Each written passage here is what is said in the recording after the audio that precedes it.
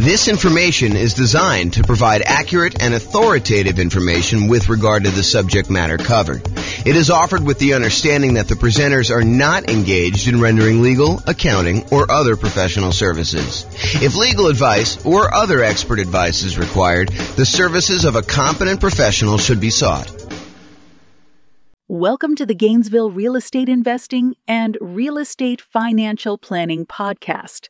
Learn all about investing in real estate in Gainesville, Florida, with a combination of real estate financial planning and modeling with numbers specific to Gainesville, plus syndicated, more generalized recordings of live and pre-recorded real estate investing classes, not all of them specific to Gainesville.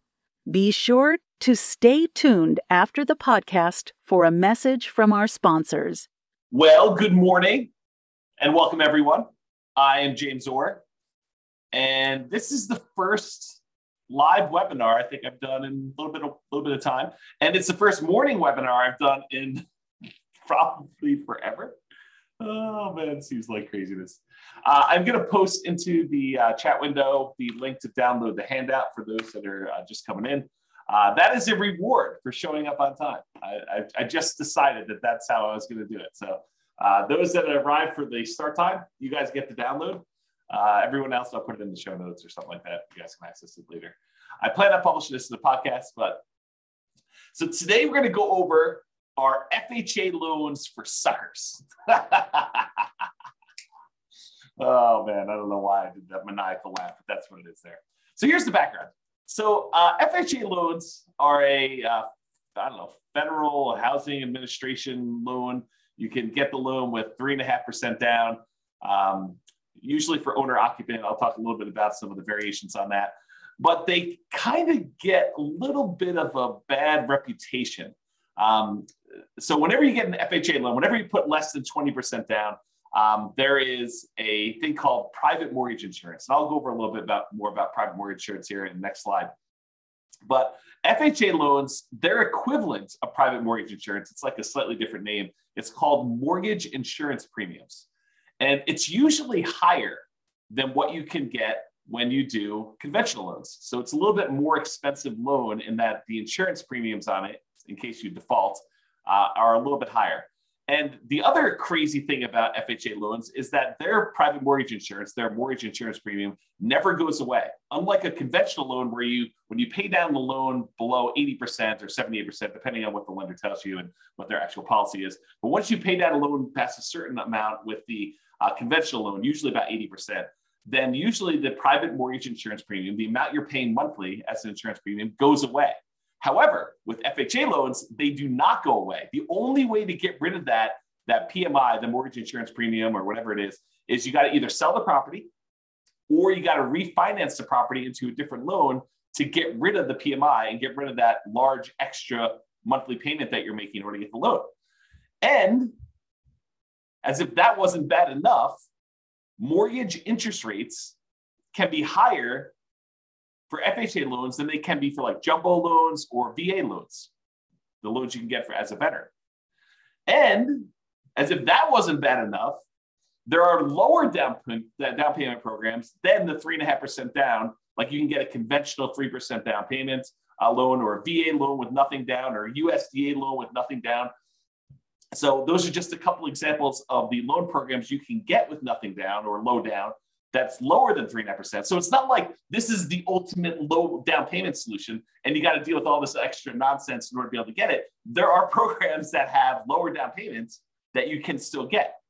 So the question that becomes, are FHA loans for suckers?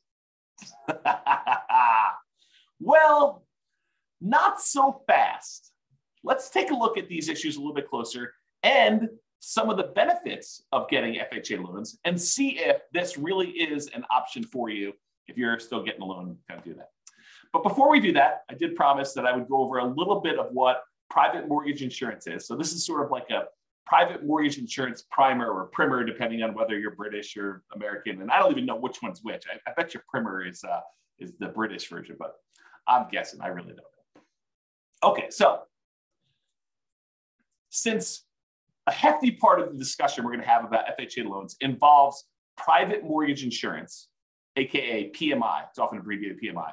I'm going to give you a brief introduction about like what it is here. Now, I've taught an entire 2-hour class where I dive deep into what private mortgage insurance is, and I'll probably do another class or 2 or 3 on PMI in the future, but I will put a link to the full 2-hour PMI class in the show notes so you guys can kind of access that. So let's go over what PMI is. So this is sort of like the 1-slide version of the 2-hour class. 2-hour class goes into a lot more detail. So what is private mortgage insurance and why should you even care? So private mortgage insurance is insurance that you pay for, you as the buyer, you as the person getting the loan, that benefits the lender to protect them in case you default. So the basic idea is this. The lender says, hey, look, I would really like to give you a loan, and I really want you to put 20% down. And you say, thank you very much, but I don't have 20% down. Or thank you very much, but I'm not really interested in putting 20% down. Say, okay, I'll tell you what we're going to do. I don't really want to give you this loan unless you put 20% down, where I'm protected in case you default. If you get this loan from me and you decide not to pay, or you end up not being able to pay or something like that, and I have to foreclose on you, I don't want to have to come out of pocket in order to pay for, these losses I might have when I go to sell the property. So really what I want to do is I want to be protected. And I think I'm well protected if I have a 20% cushion. If you put 20% down, I could sell the property, get out of it, probably with a little bit of profit maybe, or maybe just break even when I factor in all the time it's going to take of you not making payments for whatever time it is, and foreclosing on you and hiring attorneys and maybe having to go in there and fix up the property and holding the property and all that other nonsense. I feel pretty well protected if you put 20% down. But you tell me you don't want to put 20% down. So I'll tell you what I'm going to do. If you're willing to insure me that I will not lose money on this deal, and by insure me, I want you to hire a third-party company, someone else, not you or me. I want you to hire someone else such that if you default and I have to foreclose on you and I have to get the property back, and I can't sell this thing and get my money back with the 3.5% that down payment that you made, or whatever down payment is, then I want the third party to come in and make me whole, or at least pay me a good amount of what I lost back, right? That's what the insurance is. So you, as the borrower, are paying a third-party company, the private mortgage insurance company, in order to protect the lender in case you default. Now, this can often be paid upfront.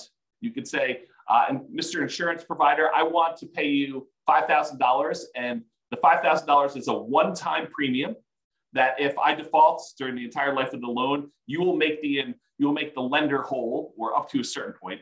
They'll help recover some of the losses.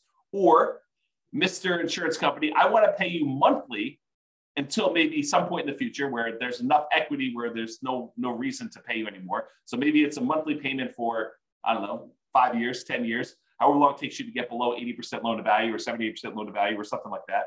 Or it could be both. You could pay an upfront fee and you could pay a monthly fee. Those are really the 3 options for paying this kind of private mortgage insurance. So how much is the private mortgage insurance? Well, there are lots of factors that determine the rate. And I go over a lot of these in the PMI class, the full 2-hour class, which I'm not doing now. Except with FHA loans, they're usually standardized for everyone.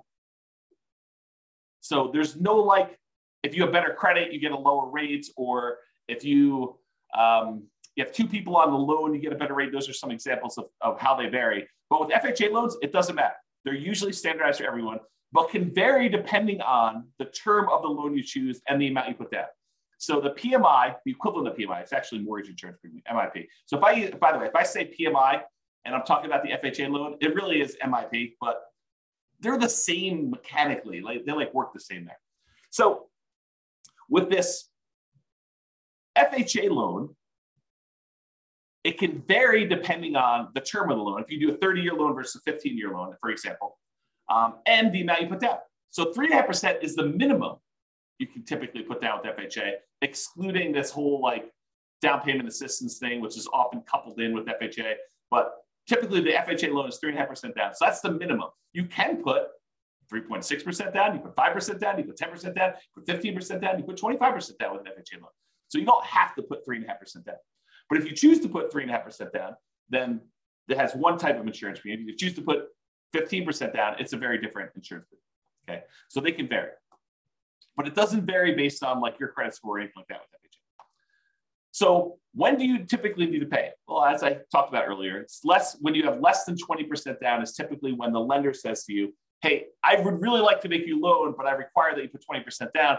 If you don't put 20% down, then I want you to get this third party involved, this insurance company that will protect me, and you're going to pay for it because I really want 20% down, but you're telling me I don't want to put 20% down. So you say, okay, you have to pay for this insurance premium to protect me in case you default.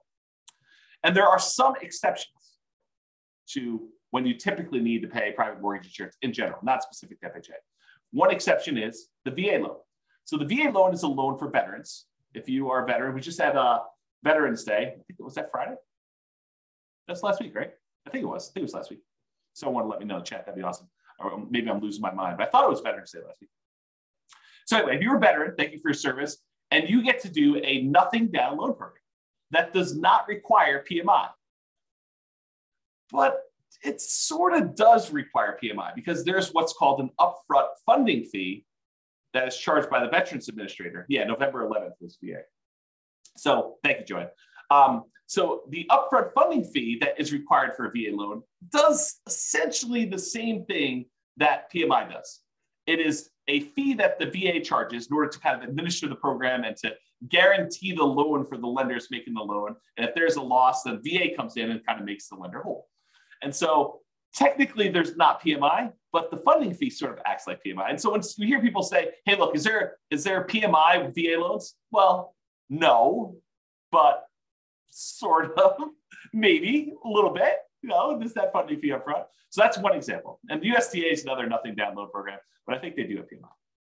You should check with your lender for that. All right, so we talked about these three ways that you can sort of pay for it upfront, monthly, or both.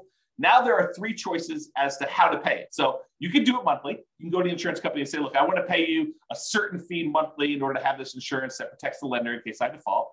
Or you could go and say, I want to pay this one-time upfront fee. But there's this third option, which is lender paid PMI. Well, how does that work? Lender paid PMI. It's not like you're going to go and pay monthly. It's not like you're going to go and pay this big upfront fee. What you do is you go to the lender and you say, look, normally you would offer me a loan at 7%. 7%. 7%. That's crazy. It still shocks me to say. 7%. So you're going to go and get a loan for 7%.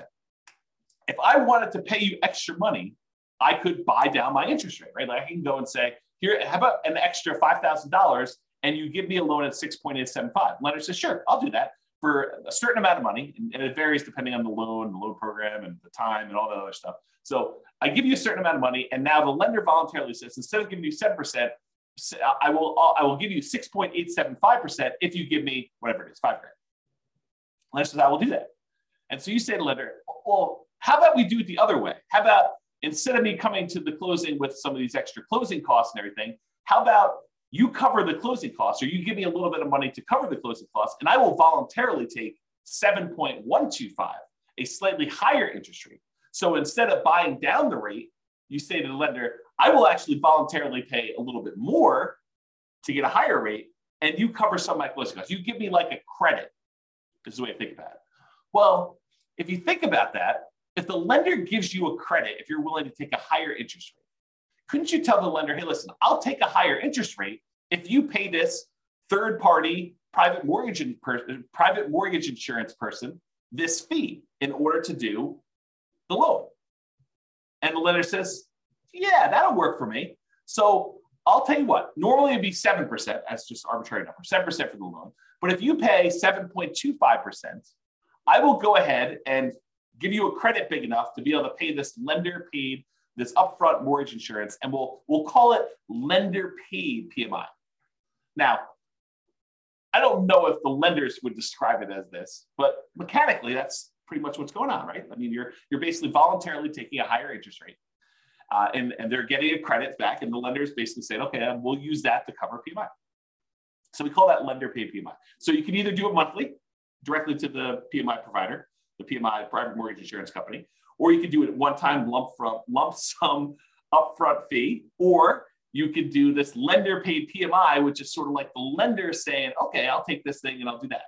Now, in the PMI class, I go through pros and cons of each. And in fact, I probably should do a full new class on that. Like, what's the pros and cons of doing one versus the other? But this is sort of a class on FHA loans specifically, and we're not going to go into that. But I should do that class. Note to self. Okay, so what's wacky about the FHA loan? We kind of talked about this in general.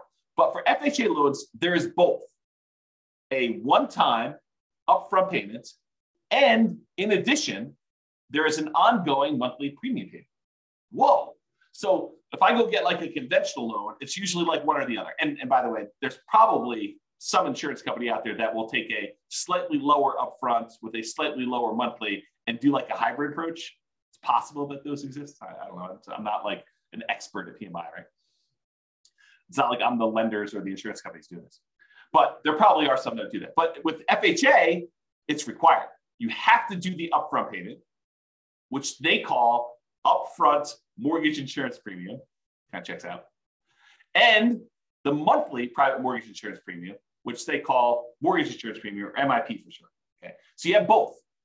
The upfront mortgage insurance premium is usually, and it can vary a little bit, I think, 1.75% of the loan amount.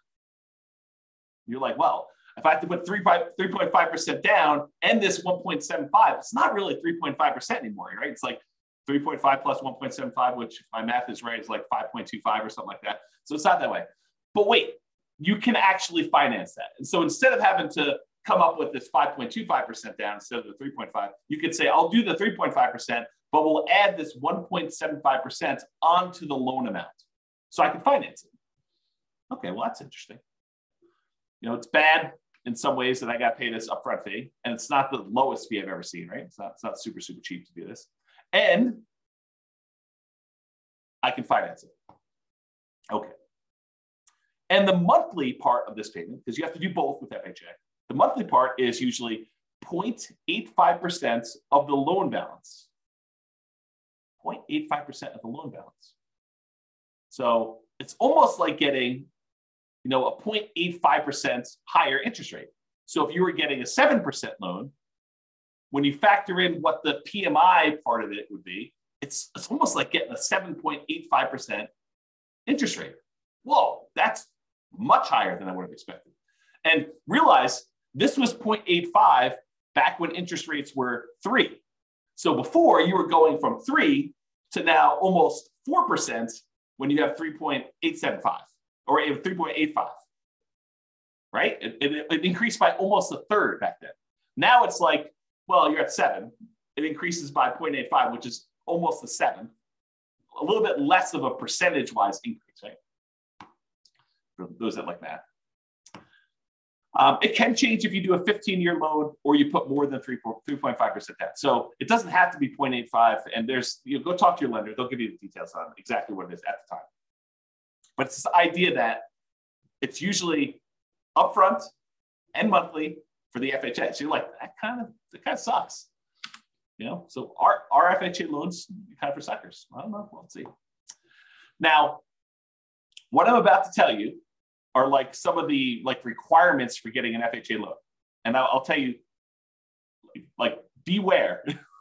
I'm not an expert on this. Your lender may come to you and say, yeah, that was true back in November of 2022, but not true today. So these things change over time. Don't like rely on this thing and go to your lender and say, hey, James told me on a webinar that is this. You're going to do that. He told me that's what it is. You must obey what James said. If only I had that power. If only I had that power. I don't have that power. So what I'm about to tell you might be different. Things change over time and from lender to lender. So, you know, you may hear me tell you it's 0.85 or whatever it is. Those don't usually change, but the requirements might change because the lender may say, you know, the underwriting requirement is this, but we're going to add an additional overlay, an additional requirement that we do on top of these. And so you may want to check with some different lenders. So always check with your lender to verify what I'm telling you. Just because one lender you talk to says it can't be done does not necessarily mean that it can't be done. They may not be able to do it, but another lender may be able to.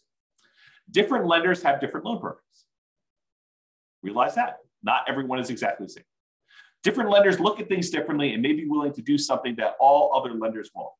I don't find these to be as true, but I do find it to happen occasionally where some lender will be like, oh yeah, we do that all the time. It's not a problem.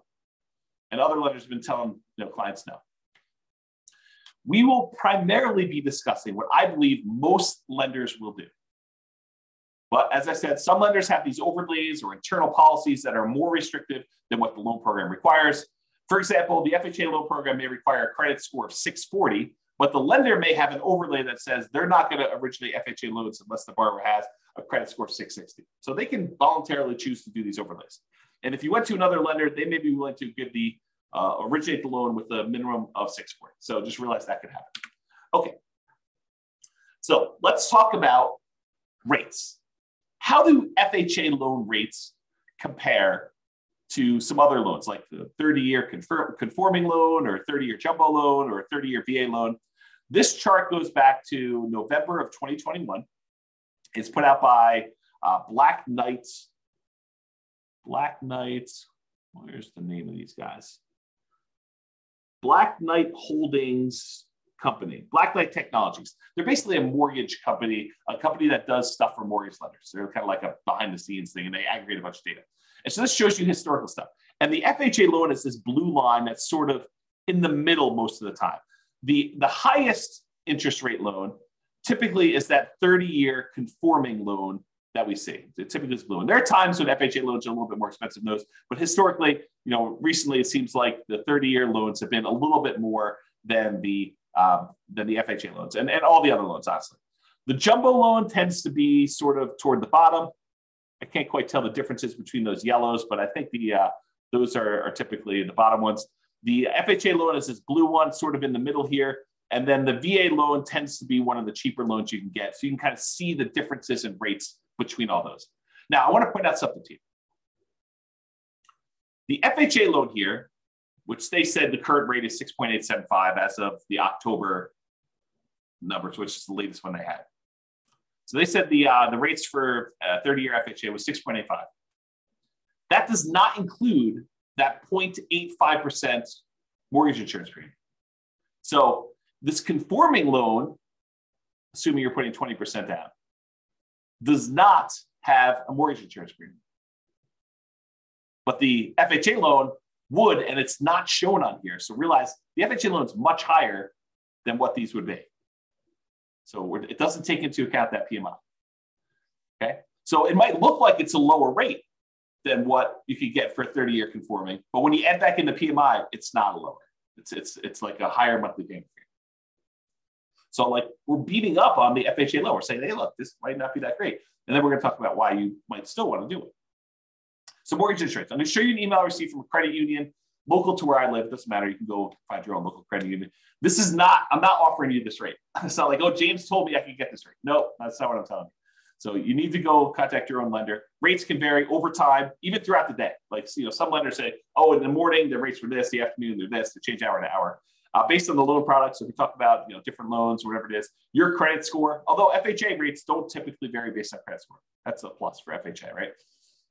Unless you got good credit, then it's not a plus because you're sort of getting lumped in with everybody in this mix. If you have really good credit, then you're sort of being penalized because the rates don't vary with credit score. But if you've got a bad credit score, you're like, oh, this is pretty good. I'm kind of winning here in a little way.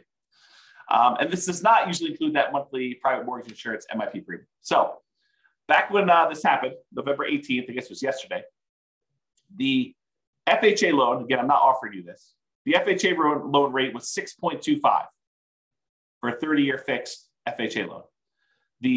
And that does not include mortgage insurance premium.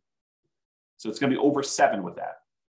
And then the 30-year fixed conventional loan was 6.625, which would be lower than what the FHA would be with PMI, but it's higher than what it is without PMI, if you think about it that way. And I guess they don't do VA here, but they have some ARMs and they have some jumbo loans. Jumbo loan 6.875, and the 7-year ARM jumbo is 5.875. So you can kind of get a feel for that. Okay, so I just want to give you a feel for what rates were. So how popular are these FHA loans? Is this like 1% of the population's getting them? Like no one's getting them, but we talk about them all the time? Or like 80% of the market's getting them? Like what's going on?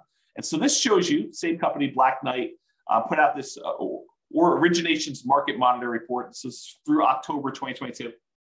And it shows you what percentage of all the loans that all their companies are doing based on the type of loan. And so conforming, I'll just do this last one. You can go look at historically. These do change a little bit over time. But historically, conforming right now is about 56.4%. So a little bit more than half of the loans are conforming loans, conventional type financing. 15.8% are non-conforming loans. 17% are FHA. So not quite a fifth, but a decent amount, like a significant enough amount that you could say, hey, this is pretty significant stuff. Only 10% of the loans right now are VA loans, and only 0.8%, less than 1% of loans are USDA. And the benefit of the USDA loan, it's another nothing down loan program. You got to buy in a rural area, although I think some people would be surprised what's considered rural. And you can look up if your area is rural on the USDA website. Just look up a USDA eligibility map, and it will allow you to type in addresses and find out if that property qualifies for USDA loans. And there's some income limitations. You can't make too much, can't make too little. The VA loan is a nothing down loan program, and you have to be a veteran. So if you're not a veteran, you can't get that nothing down loan program, but you can get a nothing down loan program with the USDA. Otherwise, you're probably looking at either 3% conventional, 3.5% FHA, 5% conventional or more type of thing. So USDA, very, very small percentage of the loans, less than 1%. VA is 10%. FHA, about 17, a little less than a fifth, all those loans there. So you get a feel for how big of a deal these are. One of the advantages, though, of these FHA loans is they are easier to qualify for. So conventional loans, the minimum down payment for the conventional loans as of right now, and these loan programs can change, but right now, 3% conventional loan. FHA is 3.5%. So more down payment for FHA than conventional. The minimum credit score to get a conventional loan is 620. With FHA, the minimum is 580, but you got to have all the stars aligned and have a whole bunch of extra things in order to get that 580 credit score, right? Everything's got to be perfect. Otherwise, you're probably looking at 640 for the FHA. And that is a much more lenient credit score for getting the FHA. In fact, FHA tends to be the go-to loan if you've had some credit blemishes or issues in the past. If you had a bankruptcy, that's fine. If it was more than 2 years ago, you can still get an FHA loan, as long as your credit score's gone up, right? You got to be working on stuff once you've had that bankruptcy. You had a foreclosure, no problem. FHA loans will still do those after 3 years. Conventional, a little longer. Okay. Can the co-borrower, if you want to get a co-borrower to help you qualify for the loan, must they be related? With conventional loans, they do not need to be related. With the FHA loans, they must be related to you. And if you're hey, what's the relation? Can this be my second cousin? I don't know. Go talk to a lender. They'll tell you that. They'll go look up the guidelines and let you know. Okay. Maximum debt to income for conventional loan, 45%. So relatively standard. For FHA, you can go all the way up to 57% debt to income. So this is a higher risk loan for the lender, right? Because they're willing to accept people that have had bankruptcies relatively recently, within 2 years, more than 2 years rather. Foreclosures, at least 3 years ago, they'll allow a maximum debt to income, which is significantly higher. So they're kind of taking on more risk, which is reflected in these extra mortgage insurance premiums and stuff. And then a single family home max loan limit, you can kind of read what those are. Those do change over time, so I'm just not going to read them out loud.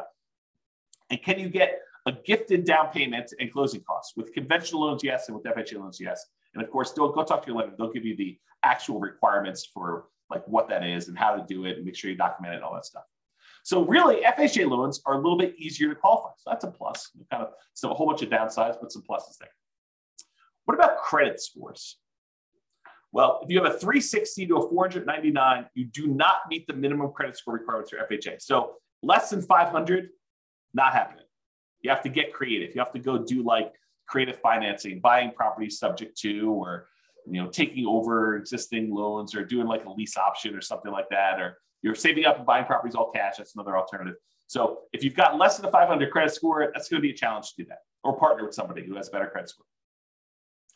If you have between a 500 and a 579, the minimum down payments for an FHA loan, if you have a credit score between those, is between 5 to 10%. So you can do that, but it requires more down. If you have a 580 to a 619, 3.5% down payment is required with compensating factors. So this is sort of me telling you that a whole bunch of other things need to align. You need to be kind of like in a perfect situation, have a whole bunch of extra stuff going your way in order for you to be able to do an FHA loan with 3.5% down with a credit score between 580 and 619. However, if you're between 620 and 850, just 3.5%. Don't need these extra compensating factors or anything. And of course, go verify this with the lender. This is not intended to be like James is qualifying you on a webinar for getting an FHA loan, right? This is sort of giving you an idea of, are FHA loans for suckers? I mean, that's the title of the class. So that's the idea. Okay. So average credit scores. So typically, if you're getting a conforming loan, you historically have had a much higher credit score than if you had an FHA. If you think about this, this sort of makes sense, right? If you have a higher credit score, you want to be rewarded for that. You don't want to be penalized for having these, better credit scores than some of the FHA loan people that don't get penalized for those. And so you typically choose a better loan program for you, a loan program that has better rates and terms and stuff. And there's some limitations, which we'll talk about here in a second. For VA loans, they're sort of in between. They're not quite as high as conforming loans, but they are higher than FHA. And then FHA typically has the lowest credit scores historically, the people getting those loans. And so they're usually between 660 and 680. We've been trending down a little bit, as we kind of move through time. And this is going all the way back to November of 2019. Okay. All right. Here's one of the main reasons, in my opinion, why FHA loans become attractive, especially to investors. You're like, to investors? James, I thought you told me FHA loans you have to owner occupy. Or maybe I didn't tell you that. But you do. You can't use an FHA loan. You can't put 3.5% down and buy a property and not move in. But wait, you just said these would be good for investors. You're confusing me, James. What? I'm confusing myself. Oh my gosh. You're confusing me, James. You said you have to owner occupy, but how are they good for investors? Oh, this is pretty interesting things. So FHA loans are one of the loan programs that you could do with low down payment and buy multifamily properties. So you could buy a duplex, 2-unit property, a triplex, 3-unit property, or fourplex, 4-unit property with FHA loans with 3.5% down. So you can go buy a duplex, got to move into one of the units. That's the requirement. But you can go get an FHA loan, put 3.5% down, move into a duplex, move into a triplex, got to move into one of the 3 units for the triplex or one of the units for a fourplex. Okay. So that becomes super interesting because you can't do these 3% down conventional loans or 5% down conventional loans and buy a duplex, triplex, or fourplex. You can only buy single family homes with this. And if you're going to do a non-owner occupant, if you're going to buy it as an investment property, you most of the time need to do at least, well, there's some exceptions, but usually 20% down. There are some exceptional loans where you can do 15% down to buy a non-owner occupant investment property. But you got some PMI and the rates are higher and some stuff like that. So one of the advantages of using FHA loans is you could buy duplexes, triplexes, or fourplexes in addition to single family homes. So it doesn't have to be duplex, triplex, fourplex. You can do single family homes, and then you can also buy duplexes, triplexes, or fourplexes, which is similar, by the way, to VA loans.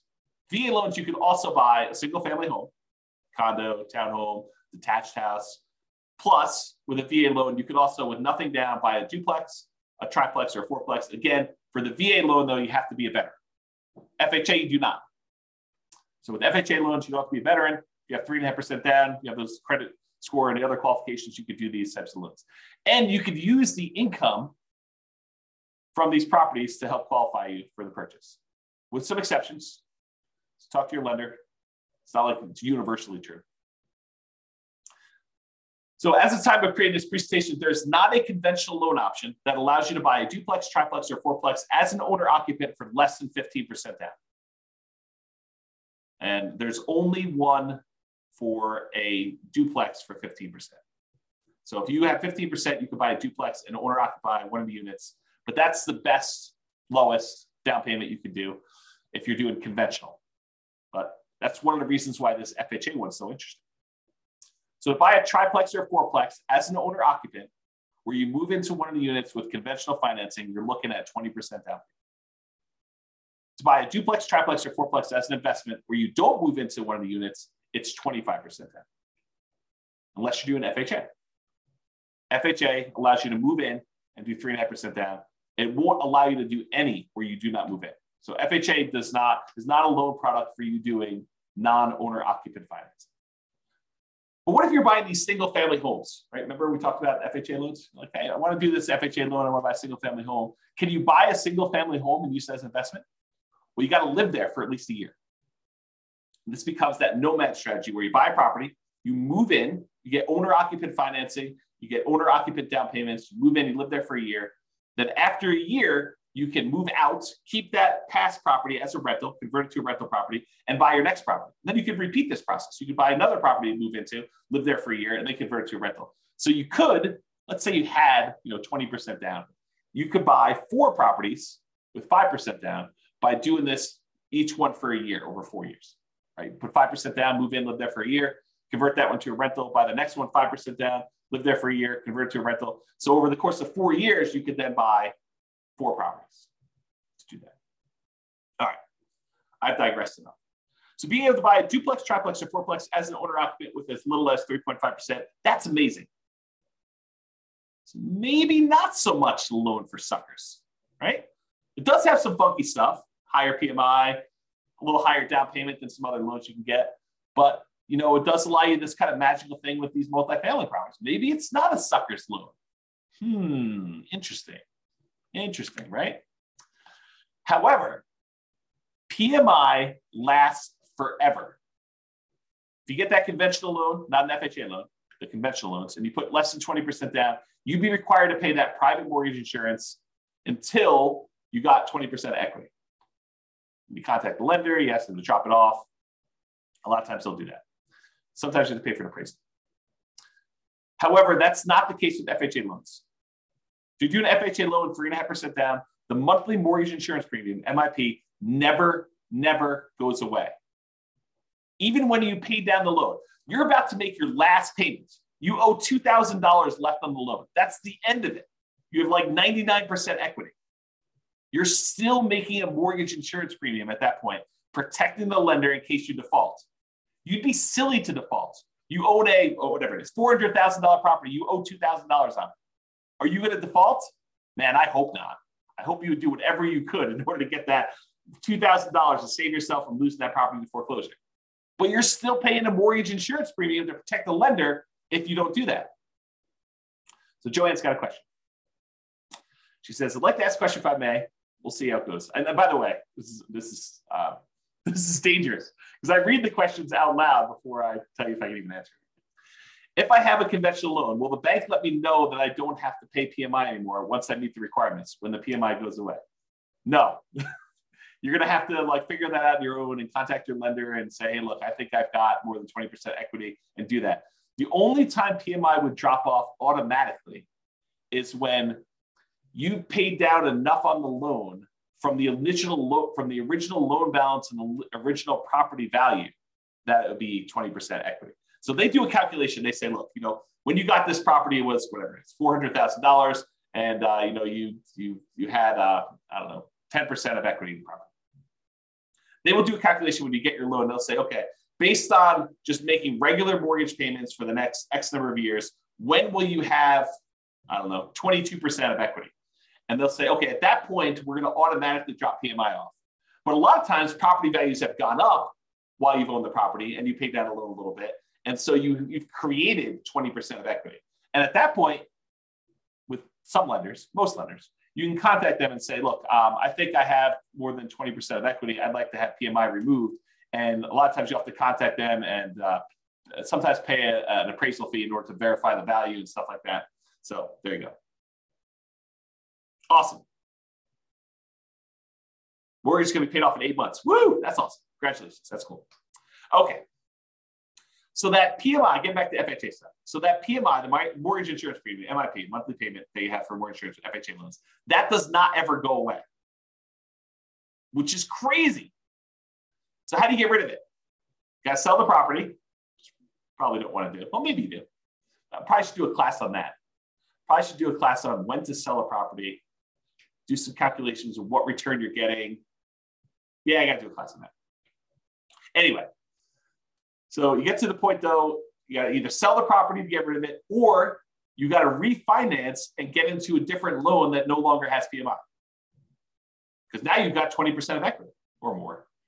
And so you go do that and you refinance into another owner occupant loan if you're still living there, or a non-owner occupant loan, investment property loan if you're not living there. You can do that.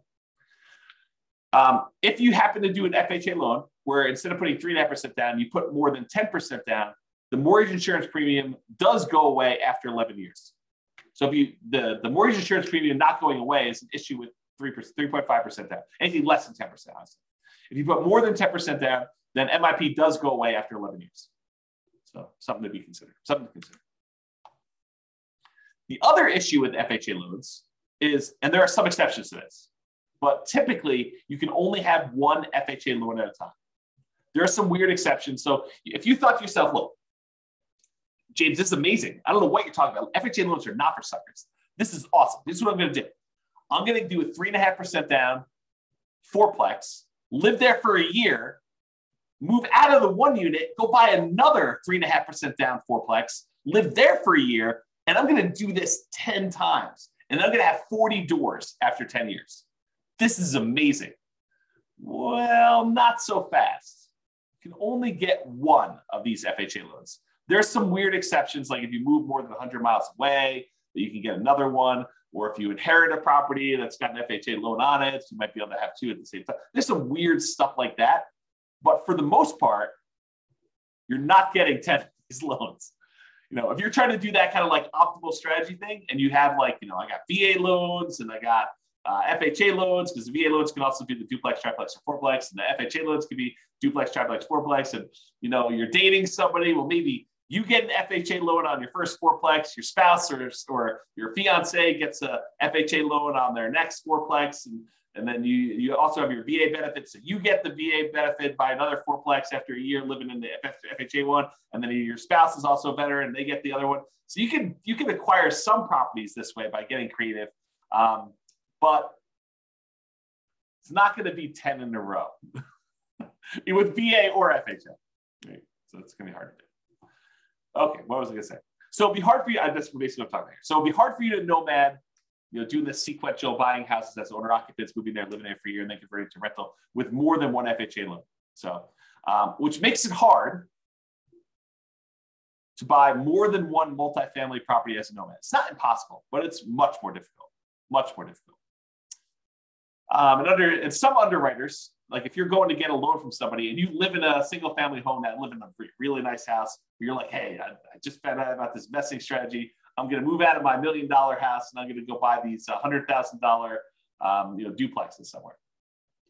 Yeah, the lender may balk at that. They may say, yeah, I don't think so. I don't think you're going to do that.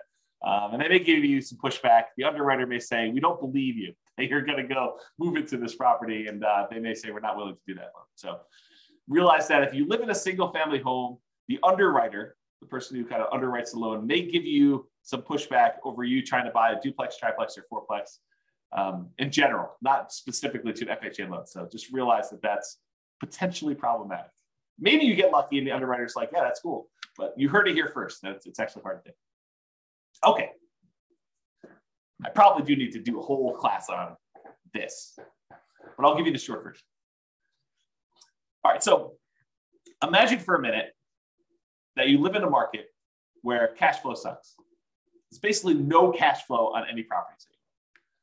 It covers itself, but it's zero, like zero positive cash flow. It covers all the expenses and maintenance and property management, all the other stuff you're doing there, your mortgage payment, but there's no extra cash flow for you. So you have no cash flow on this property. And let's further assume that the property does not go up in value. You buy a $100,000, $400,000, $1 million property, and guess what? 30 years from now, it's worth exactly the same. Still worth $100,000, $500,000, $1 million, whatever I said. It's the same price property. So you have no appreciation, you have no cash flow, and I'll even say the tax benefits you get and cash flow net out to zero. So you got some tax benefits from owning this property as a rental. Let's just assume that and cash flow are a wash, like zero. You're not making any benefit from that. So you get no appreciation, no cash flow, no tax benefits, but you do get the paying down on the loan. So you're making ground. You put up whatever it is, 3.5% down payment on the property, And at the end of 30 years, the property is paid off. So you went from a 3.5% down payment to now you own 100% of this property. Even though the property didn't go up in value, you now own this without a loan. So you made some ground on your investment. Your investment, the 3.5% they put down, whatever it was, let's call it $15,000. $15,000 you put down is 3.5% down payment. That now is worth $300,000 at the end of 30 years. So your $15,000 grew to be a $300,000 paid off property, even though the property value didn't go up and you made no cash flow on it. And honestly, after the property is paid off, you probably have cash flow at that point. But let's assume there's no cash flow over the entire period they own it. What's the return you're getting by putting that 3.5% down and then having a paid off property at the end, even though the property didn't go up in value? Well, it turns out that return is 11.823%. So you got an 11.823% return, compounding annual growth return on your money for that entire 30-year period. Well, that's interesting. What kind of returns might you get in the stock market? I don't know. 5, 6, 7, 8, 9, 10, 11, 12, depending on who you believe and what numbers you believe and how that all works out. And that's not guaranteed, right? That's fluctuating. You don't really know what the return is. I mean, a lot of us have seen our stock market accounts kind of go down the last, couple of years. So you have this variable rate return, but which might be, probably 8%, give or take. I mean, I don't really know what it is. But now I tell you, look, you put 3.5% down this loan, and I'm assuming property values don't go up at all. You got no cash flow. You got no tax benefits. This is just paying down the debt on the property. You get 11.8% return by getting this FHA loan. Well, that doesn't seem like a sucker's deal. You're getting 11, almost 12% return on your money by doing this FHA loan, by having a paid off property. Well, that's pretty cool. What if you put 5% down? You did a conventional loan. You put 5% of the property value down, and at the end of 30 years, you have a paid off property. That's 10.5% return. So FHA loan, because you put less down and you still have the same paid off property at the end, the same value of the property at the end that's paid off, it's a little bit better return. So 10.5% if you put 5% down. If you put 20% down, it's only a 5.511% return, about 5.5%. And if you put 25% down, it's about 4.7. So the more you put down, the lower your return is on that down payment as it grows to a paid off property. So an FHA loan with a relatively low amount down is 11.8%. When did an 11.8% return on your money become a bad deal? When did that happen? I didn't get the memo. If you only put 3% down, you got a conventional loan with 3% down, that's 12.399. So if you really factor in that, you probably have some appreciation. Property values probably went up over 30 years. It's my guess. It could be that you don't have property values go up, but they probably did. And you probably had some tax benefits for 27 and a half years. If you're renting out the property, you get that depreciation benefit. And you probably had a little bit of cash flow. I mean, maybe not up front, maybe it's negative up front, but over time, as rents sort of creep up and your mortgage payment's fixed and your rents kind of creep up a little bit, maybe you go from having negative cash flow, depending on your market, to maybe you have some positive cash flow. And as it gets further and further out, maybe you have more and more positive cash flow. So maybe you do have some cash flow, but as a baseline, get that 11.8% return. Not bad, right? Not a bad thing at all. So in conclusion, that's where I wrap things up. Here are some of the downsides to doing FHA loans. They have higher private mortgage insurance. It's typically higher than what you can get if you got conventional loans. There are lower than 3.5% down payment options available with other loan products. There's like nothing down USDA, nothing down VA, 3% down conventional. There's probably some other local loan products you have. So there are lower down payment products available. So it's not the lowest down payment loan product. They have both the upfront mortgage insurance premium and that ongoing monthly mortgage insurance premium. And you don't get any benefit for having higher credit scores that will lower your PMI. So in those ways, it's kind of sucky, right? I mean, you got upfront, you got monthly, and it doesn't go away. And I didn't say it doesn't go away, but your credit score doesn't impact it. It's not like it gets better if you got better credit. And that private mortgage insurance lasts for the life of the loan, doesn't go away once you get to 20% equity. And sometimes there's a higher, what I call effective interest rate. We take the interest rate and you add in that monthly PMI. It's higher in most cases, I would say. And you can typically only have one FHA loan at a time. There's some exceptions, but typically you can only have one. And to top that all off, you have to move into the property. Even if you're buying a duplex, triplex, or fourplex, you got to move in. So those are kind of the downsides, the cons of getting FHA financing. But what are the pros? Well, you can buy multifamily properties, duplexes, triplex, fourplex. You also buy single family homes, but you can buy those with 3.5% down. Well, that's pretty good. Being able to buy a investment property, duplex, triplex, or fourplex with 3.5% down. Maybe over time, the income from the other 3 units, if you buy a fourplex, can help offset or completely eliminate the amount you're paying yourself.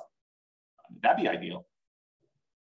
I think this is a huge plus for like nomads who are buying that property, moving in for a year, and then buying the next one, or house hackers who are kind of like renting out part of their property. You can get these FHA loans with lower credit scores than conventional. You can have higher debt to income. So if you've got a high debt to income ratio, these will allow you to qualify for these. It's also easier to get with a recent bankruptcy or foreclosure. I think it's 2 years for bankruptcy and 3 years for foreclosure. It has to be that long away from when you did it. And this is often the loan combined with down payment assistance programs. So a lot of times if you have down payment assistance in your local market, they're combined with FHA loans in order to do this. So for those reasons, there's some pros. So I don't know. What do you think? The question is, are FHA loans for suckers? Definitely has some downsides, definitely has some upsides. What do you all think? Anyone want to participate? Tell me what you think. Otherwise, that is the end of the presentation. No one wants to participate. Or people are typing real stuff. Yeah, James says upside when you're buying multiple properties. Yeah, could be. For acquiring the multifamily properties. Yeah, could be a little plus. And you can refinance out of the loan. Sure. Yep, you can go buy one, do that, then refinance out. The tricky part about refinancing out would be trying to qualify if you've moved into a single family home in between. But yeah, sure. You could do, if you wanted to like move into a fourplex, live there until you have enough equity to refinance out of the loan and then use your FHA benefit again in order to buy your next fourplex, sure, you do something like that. Yeah, Tony says in our marketplace, there's a limit on the FHA loan limit, and it's hard to buy a fourplex with that loan limit. Sure, absolutely true. And so you got to look at your market or be willing to buy, I don't know, lower priced, which sort of implies lower quality product. James says, I've seen exceptions, life-changing event or distance from current home. Yep, absolutely. And I think I mentioned this, that there are exceptions to being able to have more than one. Absolutely. Go talk to a lender about those. But I think for most people, you shouldn't plan on this, right? You shouldn't say, hey, my loan plan is to have 3 life-changing events. Maybe not plan that. Exactly. He's laughing out loud. Exactly. But, if it happens, yeah, absolutely. It gives you an opportunity. You get transferred for your job and you're going to move into another city. Well, now you can start over and do another FHA loan there and keep the other one in the other market where you live or something like that. Yeah, if those things happen, great. If you're planning on those things happening, kind of weird. Helen says, can you get an FHA loan if you already have a house you bought cash or even if you have a mortgage? Yep, sure can. Sure can. You can get an FHA loan when you have another mortgage on something else or a few other things. Tony says, I was able to remove PMI on, I won't say the name of the neighborhood property, and I won't say the city, could be removed too, but there is a 2-year seasoning time frame. So he's talking about how he bought a property and we saw fantastic appreciation and a little bit of debt pay down during that time. And he almost very, very quickly had enough so that he could get rid of PMI. But they said, hey, look, there's a minimum amount of time you had to wait for this PMI. We won't remove it with less than 2 years. So I think that's what he's trying to say in those things. Joanne says, thank you for this webinar. I had no idea who you were. Listen to the podcast. Oh my gosh. I guess that's funny to me because I know myself. I'm like, I know who I am, but I guess other people don't know who I am. Oh boy, that's awesome. Well, I'm glad you're going to listen to the podcast, John. Thank you very much. I appreciate that. Just discovered us for the first time. That's great. Helen says, FHA possible if you have a business and not a job, so you only have rental income. Again, you want to talk to a lender But my understanding is if you have tax returns and you can prove that you can qualify for the loan, they will allow you to do it. But again, talk to the lender. And I would talk to you, if one lender tells you no, I would talk to like at least a couple more to make sure that they're not just, choosing not to do those loans and telling you that they can't do them when, another lender can. But I don't know. I'm not a lender. I don't know all the underwriting guidelines. They're available. They're posted online. It's a government-backed loan product. So you can go look it up if you want to. Or the easier route is pick up the phone and call a lender and say, hey, here's my situation. Can I get an FHA loan? And they'll do it for you. So. Cool. All right, guys. Well, I appreciate it. Hope you enjoyed the webinar. Hope you enjoyed this, our FHA Loans for Suckers. Insert maniacal laugh here. So that's all I got for you. I will talk to y'all soon. Be on the lookout. I probably will do some more webinars. So I'll probably do some more of these in the future. Oh, Carlos, buddy. Good to see you. Yeah, you're welcome, Tony. It was amazing. That's great. You're welcome, James. Very good webinar. I appreciate that. Yeah. You are very welcome, Helen. Who said they don't know who you are? You're terrific. I appreciate that. That's really cool. Yeah, have a great Thanksgiving to all. I appreciate that. You're welcome, Ben. Have a good weekend to you as well. Good to see you all. I will talk to you all soon. Bye-bye for now. End of the webinar. With home prices up, mortgage interest rates up, and rents up, but not quite enough to counteract the higher prices and interest rates. Cash flow on rental properties in Gainesville is harder than ever. Book a call with the Real Estate Financial Planner to apply our proprietary 88 strategies to improve cash flow on your rentals. See the show notes for a link to schedule your call and improve your cash flow today.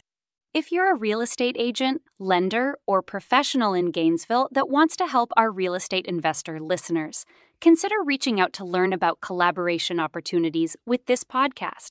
We'd love to add more value to our listeners by having you assist our investors buy, sell, and finance their real estate investments.